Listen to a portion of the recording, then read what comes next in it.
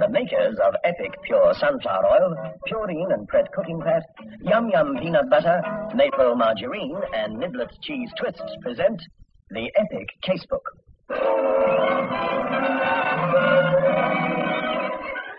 In which Inspector Carr investigates.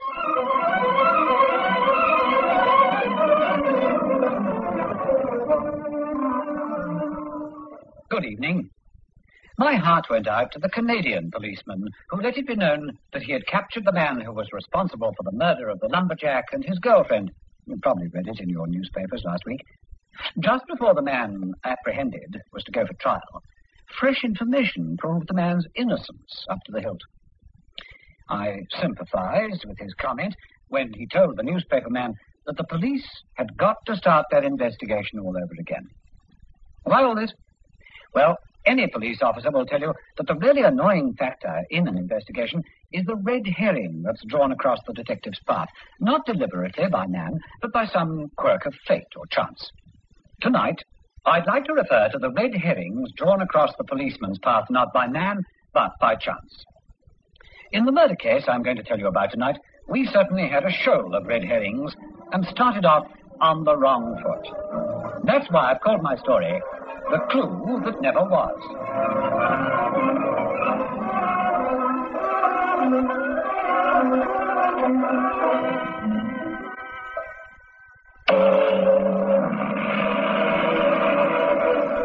It all started when two members of the Margate Mobile Police Patrol were cruising along the seafront one early June morning.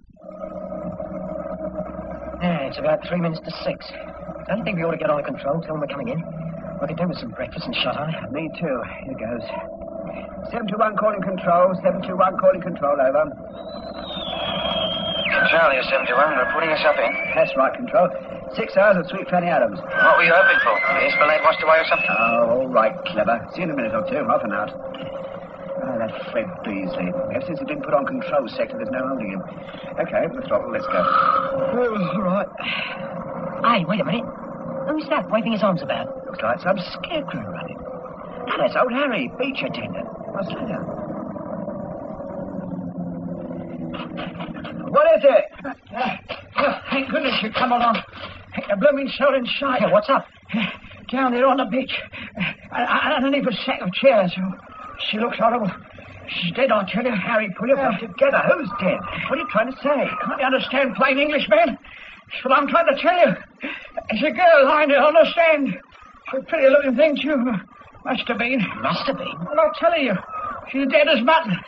Somebody must have killed her. Hop in. How far down is it? It's about a quarter of a mile. I'll tell you when to stop.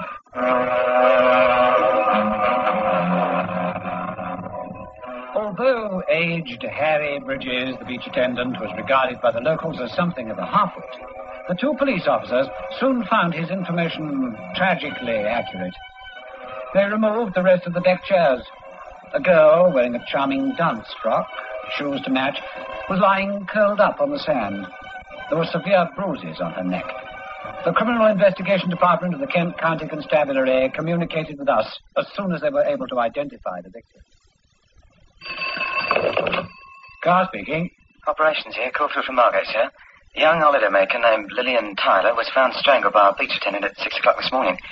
An old pensioner named Harry Bridges, our officer in charge, Inspector Daniels. Inspector Daniels of the Margate CID was an old friend. I gazed with envy at his uncreased forehead and sun-bronzed face as we shook hands. I didn't think you'd mind us asking you for your assistance. Margate's lovely at this time of the year. Mrs. insists you come for dinner tonight. Oh, I'll be delighted to. I've had the section of the beach where the poor girl was found roped off. My men have been searching in the sand all morning. They haven't found anything. I thought that rather than bring old Harry up here, we'd go down to the beach. That's a good idea. You say the girl's name was Lillian Tyler. She was staying at the Seaview Private Hotel. Yes, that's right. It's just one of the very many places along the seafront. Oh, what a horrible thing to happen to the girl. Yes, indeed. We didn't waste any time. She lived with her parents at 23 Goldhawk Street, Colchester. They're on their way to identify the body, poor souls. The girl worked at a firm called the Imperial Adding Machine Company. Colchester tells us she's of a decent, respectable stock. Mm-hmm. What does your medico say? She'd been strangled between the hours of 1 and 2 a.m. this morning. That's about all we can tell you, except that her handbag was missing. She was at the Esplanade Ballroom last night. Okay, shall we go down to the beach?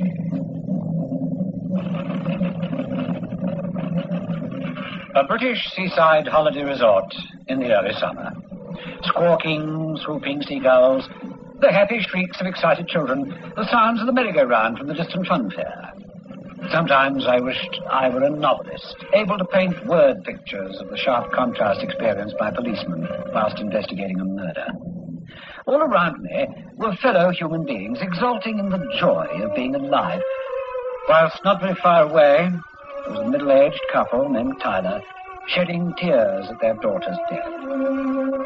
Harry Bridges was the local character, all right. He knew it, and he lived up to it. Down the crows. How many more times? All right, Harry, look, I've read your statement, but you can't trust these youngsters to be accurate, now can you? Now you're talking. Darn right, Tipton, you can't. Now, you're a nice upstanding fellow. Looking in the army. Yes? You wouldn't believe it to look at me now, but I was King's Corporal in the London Rifle Brigade. All right, Harry, now let's say that with the newspapers. Now then, this is the spot where you found the body, right? Yeah, Tipton, you're right, that's so, yes. All right, Harry. Now give it to us in the beginning, will you? Well, I've got to get the chairs up by 7, see, you know. They wouldn't think it. I'm 69 come next Michaelmas. Huh? Don't want to go rushing around at that age, do you, now? So I give myself plenty of time. Always comes out here about 6 o'clock. Before I left last night, I stacks all the chairs up. That's what the army does for you, mister. Neatness and tidiness, that's my motto. Well, now, this morning I starts to take the deck chairs down, and I sees what I think is a shoe. I see there's a foot in it. I says, crikey, there's a dead body here. She was cold, miss, too. She was cold and dead. I've seen a few dead bodies in my time. That's me, Joe, Eddie. This girl's been done in. Better get the cops. So I starts running towards the police station. Along to see Frank comes a police car. And then it wasn't my responsibility no more, you see. You say she was cold. Does that mean you touched the body? Well, I only touched her ankle, right? You didn't attempt to move? Oh, no, sir. You sure, Harry? You're like all the rest of them, you are. You think I'm not quite all there, is that? No. On the contrary, I think you're very much all there, Harry. You didn't see anything. The handbag, for instance. No. Here. Not accusing me of pinching a poor dead girl's handbag, are you? Oh, all right, Harry. Keep your few remaining hairs on. Right, Daniels, I don't think there's anything I can do here. I'll go and have a word with the owners of the place where she stayed. When the police came and told me, I couldn't believe it. Lillian had been staying here for 3 years running. A nicer girl you couldn't wish to meet ever. Well, what did she do last night? She went out dancing, didn't she? Yes, with an awfully nice boy. Brian Keating, you know, of Keating's Pork Pies. Father owns all that new estate up on the bluff. You say that when she left here, she had a handbag? Yes, I saw them both go. Do you know whether she had much money in it? A funny thing you should mention that. She said to me yesterday, I wonder if your bank will cash a cheque. And I said, of course, if I signed the back of it. And she said there was a dress she was going to buy. She cashed a cheque for £25. Did she come down here alone? Yes. You see, she had to take her holidays in June because the whole works closes down. Oh, she had lots of friends here. Oh, I do feel sorry for her parents.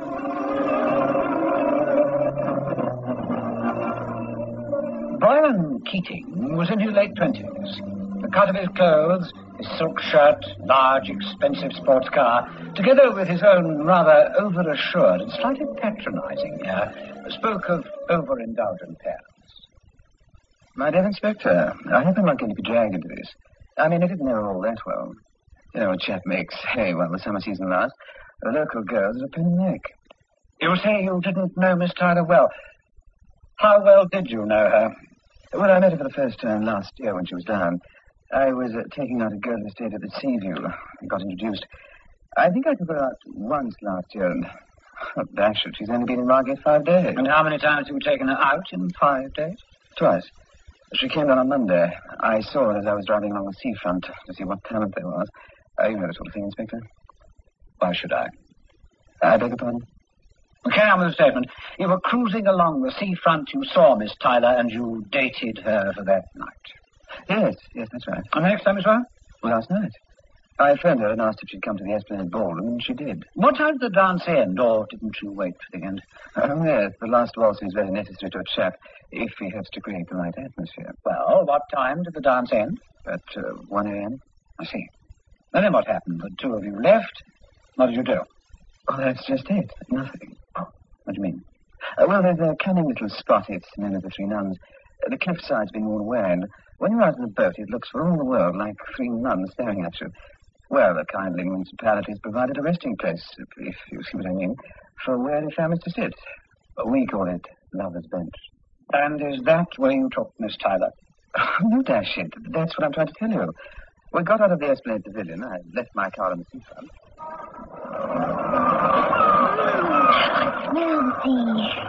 Isn't it wonderful? Yes, it's good to get out into the fresh air. Look at those stars. Millions and millions of them. It looks better from the Three Nuns. Come on, in. No, thank you, Brian. I'll take a walk along the sand. Such a lovely night. Here. No, please don't. I like walking alone. Thank you for a lovely evening. Please, don't spoil it.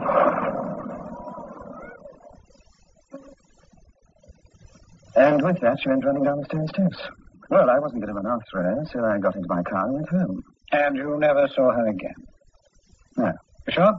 My dear Inspector... Stop acting the fool. You may be a conceited young pup, but I don't think you're unintelligent. You must know the spot you're in. A girl is found strangled. She was killed in the early hours, and you were her escort. You'd be better off if you admitted that you're frightened. Yes. Yes, I am. All right, come on. My father is standing as counselor. Publicity. He threatened me before that. I suppose my name will be brought in. You'll be a major witness at the inquest, whatever happens. All right, Mr. Keating. That'll be all for the moment.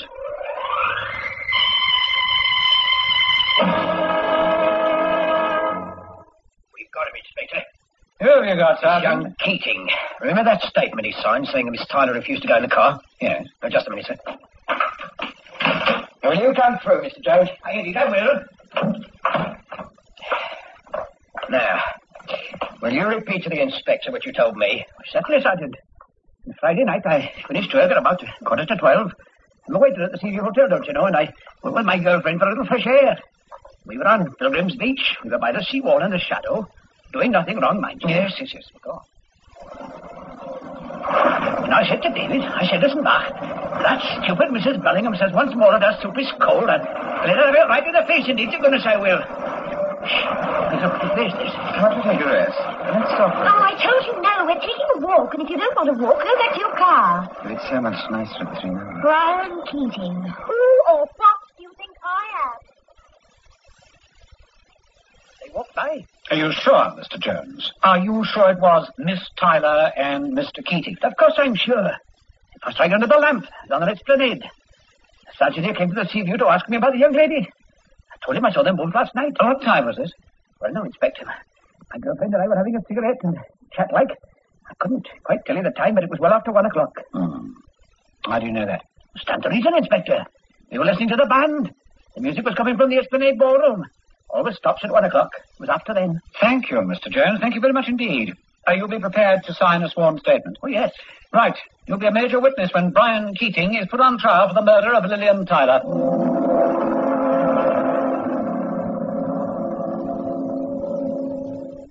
Mr. Jones's testimony was corroborated by his companion, Miss Ada Baxford, and that clinched it. A warrant was issued for the arrest of Brian Keating, and he was brought in.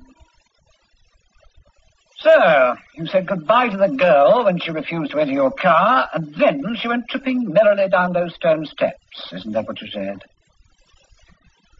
Why did you kill her? I didn't kill her. You spun me a tissue of lies. Yes, I did. I was afraid. You knew it too, you said so. What happened, Keating? Did she resist your advances and so in a frenzy of rage and disappointment you strangled her? I didn't, I tell you, I didn't. What sort of story are you going to concoct this time?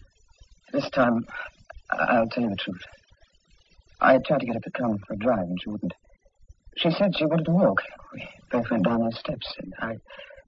Oh? Go on. Well, you're not going to believe this. We started walking on the sands. Can't we take a rest? Let's stop for a bit. We're taking a walk, and if you don't want to walk, go back to your car. But it's so much nicer at Tremaines. Brian Keating, who or what do you think I am? One of the nicest girls I've ever met in my life. Okay, I know I'm beating. Oh, Brian, why do you act like you do? You've been sweet all evening. Once we're alone, you put on this great big brash act. Do you really expect me to be cheap and common merely because we've been out together once or twice? Do you want to know something? I've never asked myself that question. Sorry, though. Where do you want to walk? Thank you, Brian. You know what all the girls call you? The Great Caz. Margate Casanova. Do you like having that reputation? Yes. I don't know if you're shocked. What else am I? I wanted Dad to send me to university. He wouldn't. I'm just nothing. I'm just a rich man's son. Can't do anything. If I left home, I'd starve. See, guys, got to have a reputation for something. Bend your face down. There. You're just as silly as a wilted boy. Now, please, Brian, go back to your car. Let me walk on my own. Bless you. May I see you tomorrow? Yes, of course you may. No 3 nuns? No, 3 nuns. Good night, dear. Good night, Brian. I went off. I went to bed. And I was awakened the following morning by a policeman telling me that Lily had been found dead on sands. Can you imagine how I felt? That's why I lied. All right, take him away. Once we handed over our prisoner awaiting trial, my job was virtually done. All that remained was for me to draw up the dossier for the public prosecutor and have myself ready to appear as witness for the crime. But I couldn't leave. Daniels was jubilant. Oh, congratulations.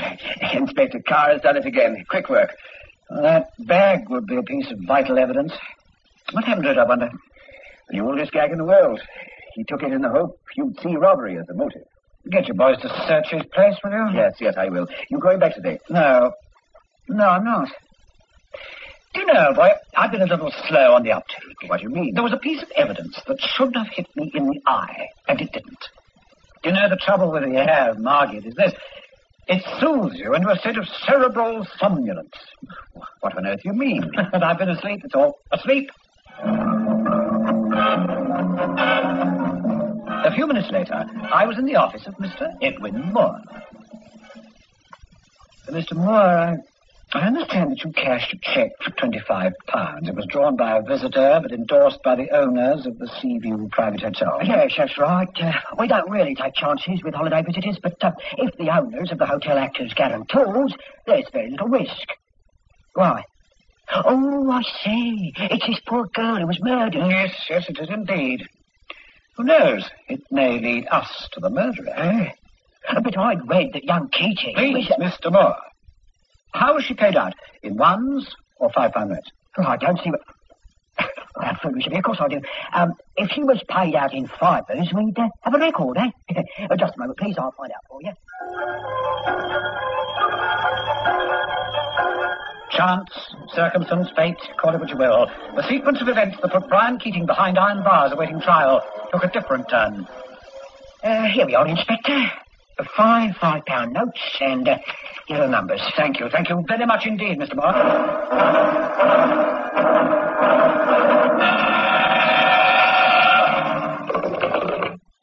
Operations?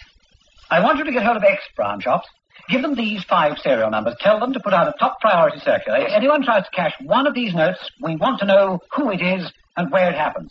Are you still on that case, sir? The Margaret case? Yes, of course I am. What do you think I stayed behind for? A free trip on the scenic railway? I'm sorry, sir.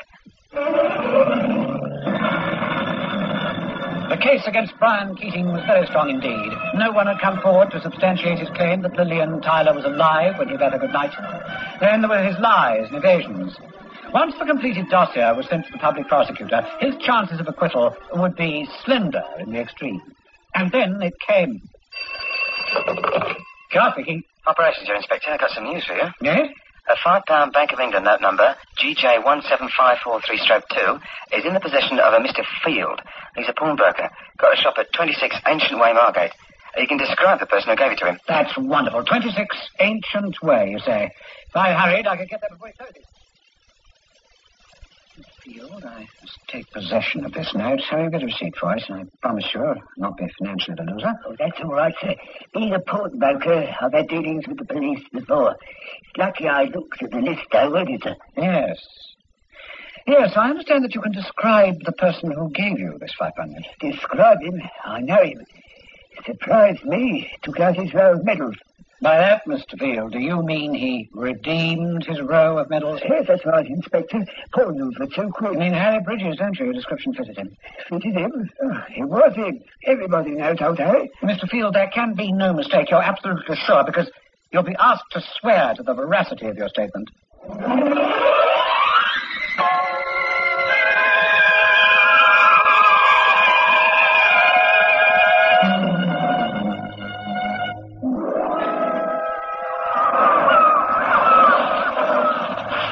Chair, sir. Oh, hello, Inspector. Hello, Harry. You busy? Yeah, always busy this time of the year, sir. What time do you finish at night? Oh, you meddle. I'll ask that one again. You know, I want to go from 6 o'clock in the morning. You know, some nights I don't leave until 8 o'clock. What do you do round about 1 o'clock? I mean, 1 o'clock in the morning, when the crowds have gone, it's quiet, dark. Do you like to come down on the sands at that time of night, Harry? Yes. No. Hey, what you getting at? What do you do it for, Harry? She's an husband, somebody's daughter, like your daughter. What do you do it for? You mad? Didn't you know? What are you getting at, I tell you? Suppose it was the medal. What? It's not fair that a man has to pawn his medals after being a king's corporal, is it? Was it the handbag she was carrying? No. Harry, you could have got 2 quid some other way. You didn't have to kill a girl to get her bag. So you didn't mean to kill her, did you? No, I didn't. She was walking alone. I tried to snatch her bag and run, and she struggled before I knew what I was doing. I got my arms round her throat, and there she was. I covered her up with her deck chairs. It's no good somebody else finding her, because they know it was my deck chairs, see, so I covered her up. I did. Stayed beside her all night. And I sees the police car coming. I didn't mean to kill her, I tell you, I didn't. What did you do with her handbag, Harry?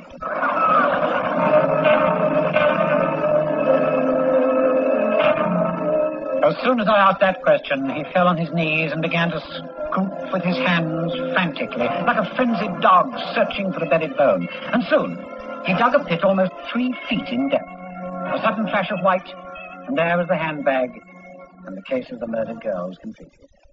Huh. I wouldn't have given 2 cents for that boy's chances. What made you suspect old Harry? Well, I didn't in the beginning, but after Keating dropped his pose of the conceited, arrogant, rich young man, I soon became aware that he had more qualities than were apparent on the surface. But above all, he wasn't made of the stuff that produces murderers or maniacs. Frankly, I wanted to find the guilty party elsewhere. It was going over the evidence when something hit me. Something old Harry said. What was that? Well, listener, Inspector Daniels was in the dark. Were you, or did you notice something vital in old Harry's testimony which pointed to the possibility of him being the culprit? In case you're not sure, just ponder over it for a little, listen to some good advice, and I'll be back in a moment to tell you.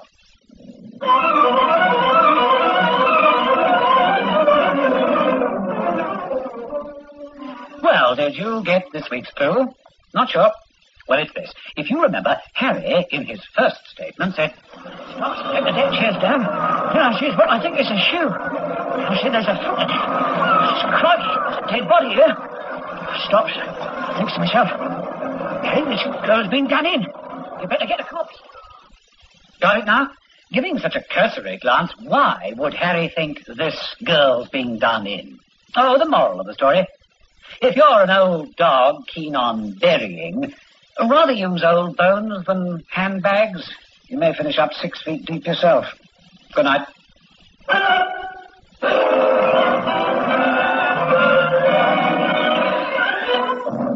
The Epic Casebook was produced by Michael Silver for the makers of Epic Pure Sunflower Oil, Maple Margarine, Yum Yum Peanut Butter, and Niblet Cheese Twists, with Hugh Rouse as Inspector Carr.